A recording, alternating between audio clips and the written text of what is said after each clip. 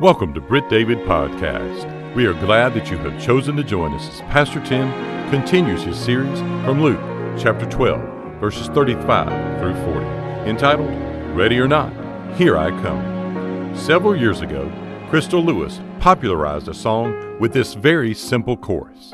People get ready, Jesus is coming. Soon we'll be going home. People get ready, Jesus is coming to take from the world his own.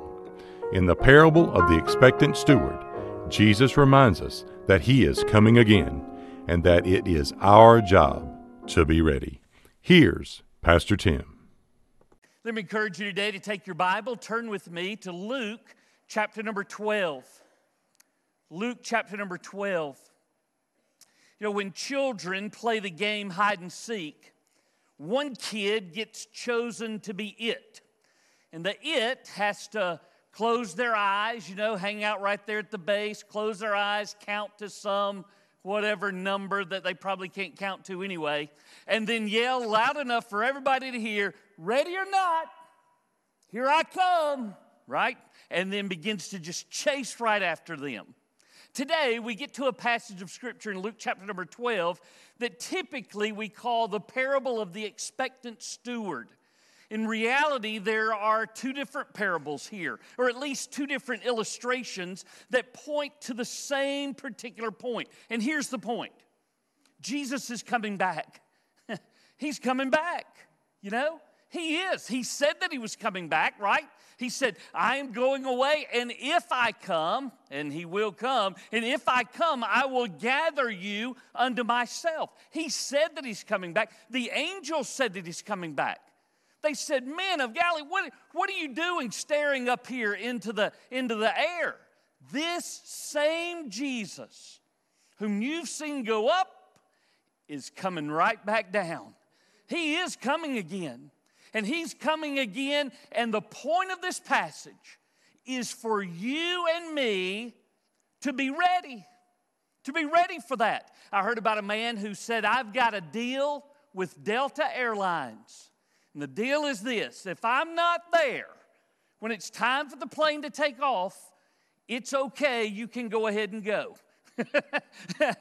I feel like I have that same deal with Delta and any other flight as well. Here's the deal here. Jesus is coming back, whether you're ready or not. And the point is for you to be ready. So if you recall, Jesus has been talking to his disciples. He's not talking to those who are lost. He's talking to his own disciples and telling them, I am coming again and you need to be ready. Ready or not, here I come. So the verses that we have today in these particular illustrations or parables tell us what we as believers are supposed to be doing in the meantime. How do we get ready? How do we prepare ourselves for the Lord's return? Well, one thing is to be glad that he is returning. Now, I don't know of anybody in this room who would say, well, I really don't want the Lord to come back. But I do know that there are probably people in this room today who would say, I want him to come back, but I probably don't want him to come back today. I don't want him to come back until I get married. I don't want him to come back until I have children. I don't want him to come back until my children graduate, till my children get married, till my children have children. And we keep setting these goals in life and saying, I want to experience these things, and then it's okay for the Lord to come back. He's not waiting on anything in your life for you to be able to check the box. He's coming back, and he's coming back at the appointed time. And it's for you and for me to be ready, whether he comes back today or he comes back outside of our lifetime. Be ready. All right? Let me tell you how to do that. Let me give you 4 things today. Number 1, if you look with me in verse number 35, the Bible says, Jesus says, let your waist be girded. Let your waist be girded. I would fill it out this way for you in your notes. Bind your waist. Bind your waist. In other words, those long flowing robes that they wore in that first century, Jesus is saying, make sure that you take that robe and bind it up and tuck it into the sash. There really were 4 particular reasons why a person would tuck up their garment, why they would bind their garment, why they would bind it up at their waist. They would do it for service. They would do it for work. They would do it for travel. They would do it for fighting. There's sometimes when a person would know that they are about to serve. They're about to be about service for the king, for their master, for their Lord. And they would bind up their garments that they might do that. In fact, that's really the picture that you have here. Look at verse number 37 for just a moment. The Bible says in verse 37, "Blessed are those servants whom the master, when he comes, will find watching. Assuredly, I say to you, that he will gird himself and have them sit down to eat and will come and serve them." They are dressed for service. Their garment has been gathered together, and now they're ready. They're ready to wash feet. They're ready to serve tables. They're ready to do anything that somebody needs that they might serve others and serve the Lord at the same time. When we talk about the Lord coming back, how would you like to be found? What would you like to be found doing? Wouldn't it be great for the Lord to come back and find you serving? Find you somehow serving Him by serving the people around you. Maybe serving your church, maybe serving your neighbors, maybe serving the lost. For you to be doing something for His kingdom. Wouldn't that be great? Sometimes, though, they wouldn't just pack up their sash in order to serve. Sometimes they would do it to travel. Remember, that's what Elijah did. Elijah girded up that loin in his waist, and he took off running as fast as he could. And the Bible says that he made miraculous time in doing so as well. When we travel, or when they traveled in the first century, they would have to gather up that robe, tuck it into their sash. They would bind their waist as they made their way from one place to another place, especially when they were in a hurry. You know, the Bible says that you and I are to go, right? It says that we're to go into all the world and preach the gospel to every creature.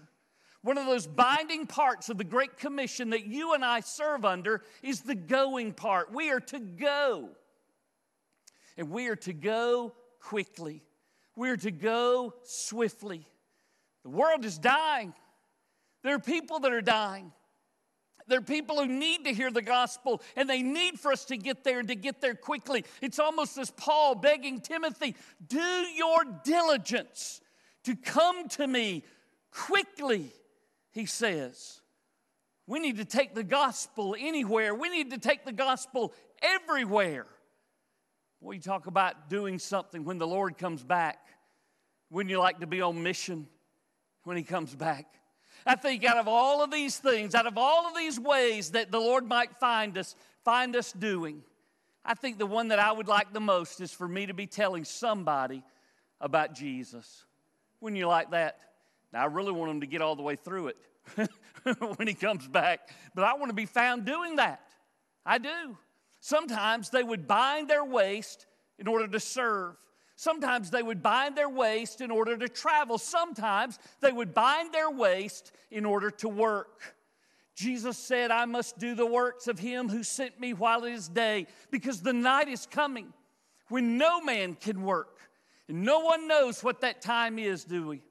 It may very well be that we are perfectly healthy, young in the midst of our years, and suddenly, without thought, without remedy, not be able to do the things that we used to do. Maybe you're one who said, you know what, I'm going to serve the Lord one day. I'm going to work for the Lord one day. And when that day gets here, I'm going to give Him everything I've got. Let me tell you something. Today's the day. Today's the day, because you don't have tomorrow promised. You don't know what's coming. So do the work that He's called you to do. Talk about what you're doing when the Lord comes back. Wouldn't you at least like to be found doing what He has called and commanded you to do? To be working for Him and for His kingdom. Sometimes I mean, serving, that sounds like a good thing, doesn't it? Travel, that sounds like a good thing, doesn't it? Working, that sounds like a good thing, doesn't it? But sometimes they would bind their waist in order to fight. And let me tell you something. We live in a system and in a society that is violent toward believers, violent towards our beliefs, violent towards God, violent towards the things of God, the people of God. And there comes a time to fight. There comes a time to fight for the truth. There comes a time to fight against your enemies. There comes a time to simply fight for the kingdom. Jude writes a small book that is so powerful. In verse after verse after verse, he says, you and I need to contend for the faith. In other words, to fight for those things. If Jesus comes back, I want you to find me fighting for the things that are right. Verse 35 begins by saying, let your waist be girded. So what are you supposed to do as you wait for the Lord to come back? You bind your waist. Number 2, he says as he continues in verse number 35 that you are to burn your wicks. Burn your wicks. Look at what he says. Let your waist be girded and let your lamps be burning. Let your lamps be burning. In fact, the form of that verb is that it is something that is continually happening. In other words, let your wicks or let your lamps continually be burning. Do you remember the parable of the 10 virgins? In that particular story that Jesus tells, he tells about a place that has 10 different virgins, 10 ladies, 10 girls whose friend is about to get married. She's already betrothed. And in their particular system, all they're waiting for is for the bridegroom to come back home, to come back to town and gather his bride together and take her with him back to the home that he has already prepared for them. Well, they don't know when he's coming. He may come during the morning. He may come in the afternoon. He may come early evening. He may come in the middle of the night. They don't know, but they want to be ready. They want to be a part of that celebration. They want to be a part of that wedding. Well, the Bible says out of those 10 virgins, 5 of them were wise and 5 of them were foolish. The foolish virgins were the ones who had lamps but had no oil in their lamps. And they somehow thought in their own mind, when the bridegroom comes back, I'll just go down to the gas station and I'll get some oil and I'll go ahead and fill up my lamp. The 5 wise virgins out of that already had their oil. They already had their lamps lit so that when the bridegroom came, they're ready to go. They don't have to go and pick up something else. They're ready when that time's ready. I ran cross country in high school. I know that's hard to believe that I didn't just roll cross country in high school, but I ran cross country in high school. One day we were having our pictures made for the yearbook. And the coach said, I want all of you to put on your jerseys and let's go have our picture made. And I thought, me and another boy named Chris and I, we didn't have our jerseys. So we said, you know what, we don't live that far from school. We'll just run home and get our jerseys and come back and have our picture made. Guess who was gone by the time we got back to the school? The photographer and everybody else on the team too. We missed out simply because we were not ready. Don't miss out. Don't miss out because you've been foolish. Don't miss out because you thought that there was more time. Don't miss out because you thought that somebody, the Lord even, might wait for you. He's coming. Ready or not, here he comes. Here's a sad reality. Those 4 things that I just gave you about why they would bind up their waist, Those 4 things, every one of them we would say, I want to be found doing that when the Lord comes back. Did you know that all 4 of those things can be a distraction too? You can get so busy serving that you forget about the master whom you serve. You can get so busy traveling, going on a mission trip here and a mission trip there, that you forget the one that you really have gone to tell them all about. You've given yourself to the world, but you've also given yourself to the world. You can be filled with work. Remember, Jesus told that Ephesian church, I know your works. I know that you have labored and have not grown weary.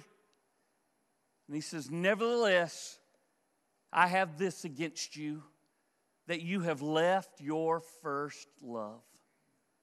We can get so busy with church work that we forget all about the work of the church. And we forget all about the head of the church at the same time. Sometimes our fighting turns away from doctrine, turns away from our enemy, and our fighting turns inward.